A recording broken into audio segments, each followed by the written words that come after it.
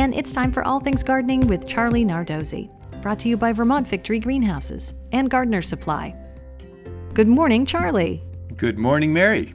Well, Charlie, I feel compelled to tell you in this episode introduction that I am a Libra who's cuspy on Scorpio. And if you're wondering why I'm revealing such a description, it's because of this topic that you brought to us today, how to match flowers with personality traits based on your zodiac sign.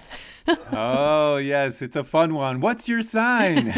Your sign tells you supposedly about your personality. I'm not so sure how that accurate it might be, but it supposedly does. And then, of course, the National Garden Bureau did a fun little article that I just read about matching certain flowers with people who have different zodiac signs based on the traits of both of those things. So you're a Libra, which is perfect because I was going to use that as one of the examples.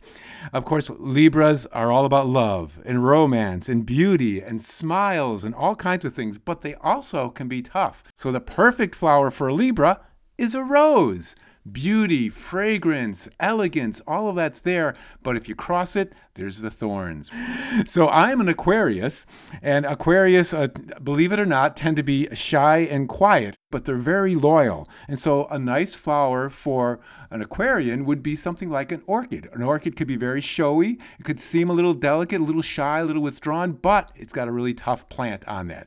Of course, these are all very subjective, so I'm not quite sure how much I agree with all of these. So if you want to have a little fun with the zodiac and some of your friends and family members, find out what sign they are, do a little research, and come up with a plant that might be the perfect gift. Why do I feel like I should recite the lyrics from the Fifth Dimension song, right? When the moon is in the seventh house. Don't make me break into song. No, that's really fun. I love that. Well, we've got questions from our audience, Charlie. Here's this first one from Bill in Plattsburgh. And Bill writes, a quick question on Mandevilla. We have two that we've been growing outside on our front porch for the last 2 years. We grow them on a decorative chain attached to the soffit of the house. In early fall, I cut them back, and I've been storing them in a heated mudroom, but I noted your website comment about growing them in a sunny room for the winter.